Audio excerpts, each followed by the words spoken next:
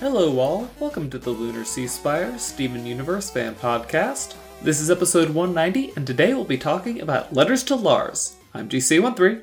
And I'm Isabel. So, this is the last episode. As we record this, tomorrow, the big episodes will come out, and that's gonna be great. Mm-hmm. Can't go back and a single pale rose, but today we're talking about Letters to Lars.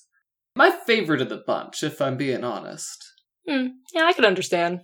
I don't know, I've always been a big fan of just the Beach City area, and now that we have even Amethyst and Peridot hanging out with Jamie and friends, I want to see more stuff like that. Yeah, just the gems hanging out with the humans. So just getting to see that one little bit makes it worth it, but the whole episode is good, of course. Okay, so in the beginning of the episode when, Lars and Off-Color's on the ship and Lars was saying, oh yeah, today's probably Friday. I was like, how did he know that? I mean, he's been out in space for a couple months now or something? How would he know? Maybe he's just trying to keep track?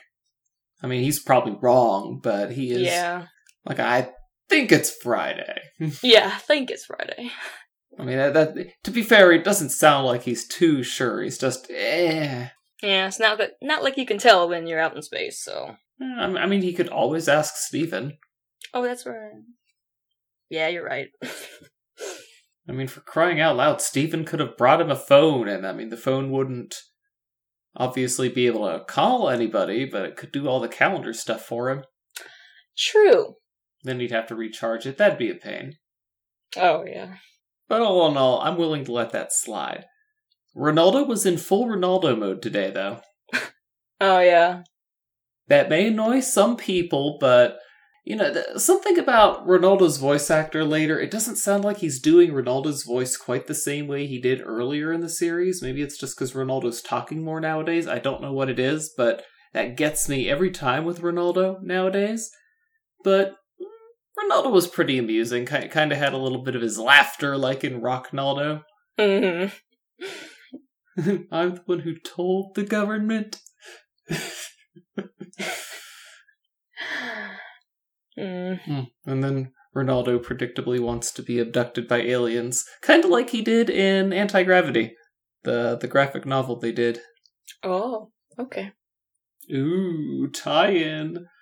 And, there's going to be a tie-in to another one of the comics from A Single Pale Rose, so going to be talking about that, I'm sure, next week. Oh, yes.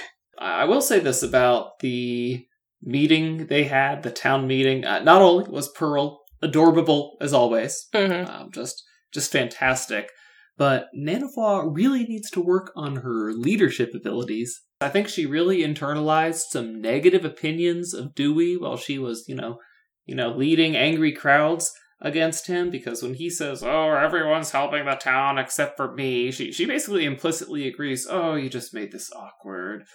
When all she had to do was say, of course you're helping, Dewey, and, we had to, your advice, you told us a pitfall to look out to. We planned around a pitfall that you warned us about.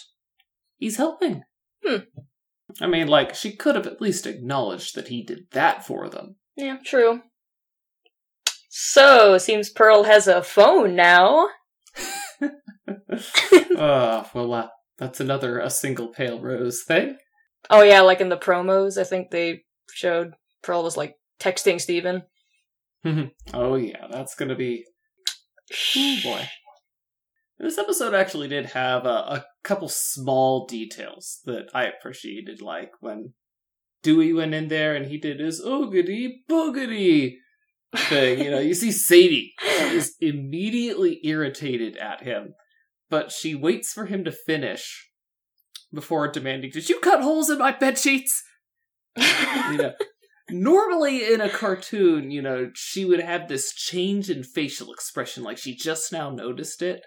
But it really stuck out that in this episode, she saw, she knew, and her facial expression does not change. She was just waiting. So it's small, but that got me. And then I also like the way Jamie was looking when Dewey came in and did his here are the worms you ordered. It's like making it obvious that no, Dewey is not part of the group. Oh, I just loved that whole improv segment. Oh, yeah. And speaking of that, alright, so when I was watching this, before we started this, I noticed that when Amethyst, shapeshifted into that plunger, her sweater and pants just disappeared. What happened? That is a very good question. Because she couldn't have shapeshifted them. That would have been... I'm just going to go and call this something that they weren't thinking about, because I do think that their standards have kind of dropped. I don't think that would have flown back in season 1. I think they would have animated the clothes falling to the ground. But nowadays they're like, who cares? We're only doing this for a bit anyway. I guess. So I can't really come to bat for them on that. I do think it's just them thinking, it really doesn't matter. It's not important to the story or anything. So I'm not going to try to explain that, she incorporated that mass into her, gem. And, maybe they were thinking about that. Maybe they thought, she just absorbed that into her gem as she was shapeshifting. But I no longer give them the credit to think that they were thinking about that. Okay. It's not like it changes anything, but... it is just a bit. Yeah. Pearl was fantastic, though. Pearl the heckler. No, do Steven! Well, it was better than last week's show. Like how they have all of the chairs set up and only Steven and Pearl show up. Right. I do have a question. Are the tater tots $6.99 or $6.89? They have 2 different signs depending on which background it is. Oh, really? The prices are different? So it's the same thing, but different things are written on it? Well, yeah, on the distance shots, when you can see Steven standing in front of the truck, it says $6.99, but on the close-up shots, it's $6.89. Oh, that's weird. It's just like in the Big Donut.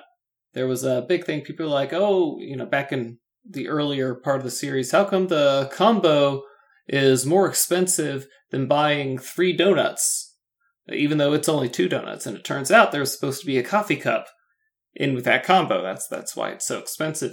And eventually they fixed it. They got the right background in there. But I know for all of season 4, I didn't check season 3, but I know for all of season 4 they were using the correct background. But in a couple season 5 episodes, Sadie Killer and Letters to Lars both used the wrong one, the one that doesn't have the coffee cup. Pool Hopping used the right one, though. I don't know what's up with that. Huh. Basically, anytime there's a scene in the Big Donut, I'm looking up at the board to see if there's a coffee cup there. I don't want to say it's distracting, but it's just a thing I do. Okay. So it was nice to see another PD appearance in this episode? Or just in general? Yeah, we don't get to see very much PD anymore. I really would have expected, he's someone Steven's own age, but very different. He's a wonderful contrast to Steven. Mm-hmm. He contrasts with Steven just as well as Lars does, but in different ways. I still absolutely love how, if you go back to Mirror Gem, I think PD and Ronaldo were the only 2 people not laughing at the fart sounds. And I think they were both not laughing for different reasons. Everyone else is like, fart jokes are hilarious, and you just know PD's going to be like, that is so juvenile. Again, the counter to Steven's very childlike worldview. I want to know who wrote that speech for Dewey, though. That was... That's neither here nor there, though. Just he made it way too easy for Steven, is what I'm saying. If you want, we could move on to the elephant in the room, because everyone knows I'm going to talk about it. Actually, before that, okay, one more thing. Alright, so, it seems we were right all along. Dewey was actually decided to work at the Big Donut! It's about time. I thought it was pretty obvious. Yeah. He swore that there would be a new Donut Boy. And finally, there's a new Donut Boy. Mm-hmm. It was really fun watching him in there. 1 classic Dewey and a free Dewey roll! Mm-hmm. That's so Dewey. And then that one donut that's based on Lars, that was pretty nice. Yeah, I'll bet Steven made him do it. I mean, he was probably all set to call it the Pirate Dewey, but nope. That would be funny. Pirate Dewey. But no, he's Donut Dewey now. Mm-hmm. I wonder if they'll make an episode called Citizen Dewey and have some relation to Citizen Kane. I mean, I'd obviously not do a whole Citizen Kane episode. This isn't Tiny Toon Adventures. But, just at least take the title. I mean, they already took the Dewey Defeats Truman and made Dewey Wins, so taking another classic thing, Citizen Dewey, I think they could do it. Perhaps. I think they should. Okay, but now, elephant in the room time. Beach City Underground Wrestling. The supposed Concrete Heat versus the Wolf of Wall Street. Now, leaving aside the fact that is obviously Chunk Truck. I want to know, obviously this season they're not going to do any other Beach City Underground stuff. But I would only really accept any in-show explanations for why Chunk Truck is being called Concrete Heat if they came from this season. If it comes from a later season, it would have been, in time for them to realize their mistake and then try to retcon it. And with Hal Jones changing his name to the Wolf of Wall Street, you don't really need a retcon. He's one of the two Wolves of Wall Street, and so when there's only one of him, he's the Wolf of Wall Street. I think it'd be awesome if they had a loser quits match between him and Billy Bank Assets for the name. But again, that's just me wishing they had a whole show for Beach City Underground. But I can't think of any good reason why Chunk Truck would take on his partner's name. It's not like he's called himself Mr. Construction or the Construction Brother. Really, that's only something you'd have if there were two of you. But, I'm not buying it. Just makes me sad. I mean, does Beach City Underground mean that little to him? I don't know. GC has a sad. So, are we going to talk about the other elephant in the room? An unaired elephant? Yeah! An elephant that, might not air until the end of the season? Yeah! I don't know, Isabel. I think that elephant needs its own episode. That's a big elephant. Okay. So everybody, we will be talking about that elephant on May 21st. We have to talk about the 2 episodes that are coming up today when this episode goes live. But so on the 14th, we'll be discussing Can't Go Back and A Single Pale Rose. But then the elephant. And it's a big elephant. In case if you haven't seen the elephant, it's big. And there will be a just big spoiler warning, probably in the episode itself and along with the posting, because it's big. I don't know if I've emphasized that enough. I think you have. Okay, good, because it's a very large elephant. Whew. So what else did you want to say about Letters to Lars? Yeah, it was an okay episode. We just got to see, the gems hanging out with the humans, and everything seems fine for now. So, yeah. I'm wondering, are they gonna end up having to, hide the whole town inside the temple or something? Is that what this is building up to? Because I don't think that they would have all of these other preparations if they didn't end up needing to use those rations. They could have set up the telescope, which we know will be useful for Can't Go Back, without setting up the emergency rations. Yeah, they probably should do that.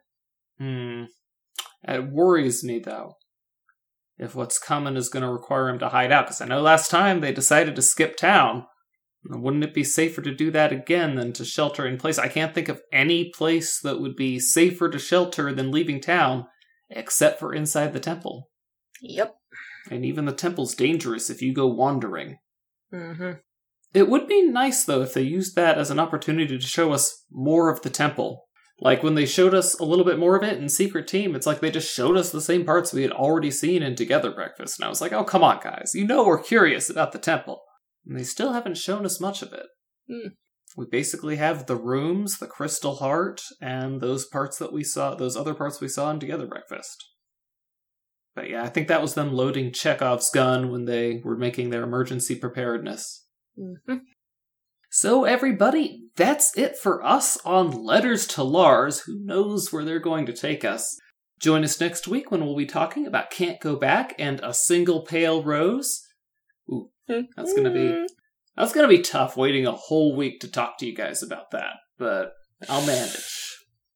And then if you already know what the big deal spoilers are, then you can join us the week after that for us discussing them. Unless they surprise us with weekly episodes after Can't Go Back in A Single Pale Rose, but I don't see that happening. This is our time to talk about the big stuff.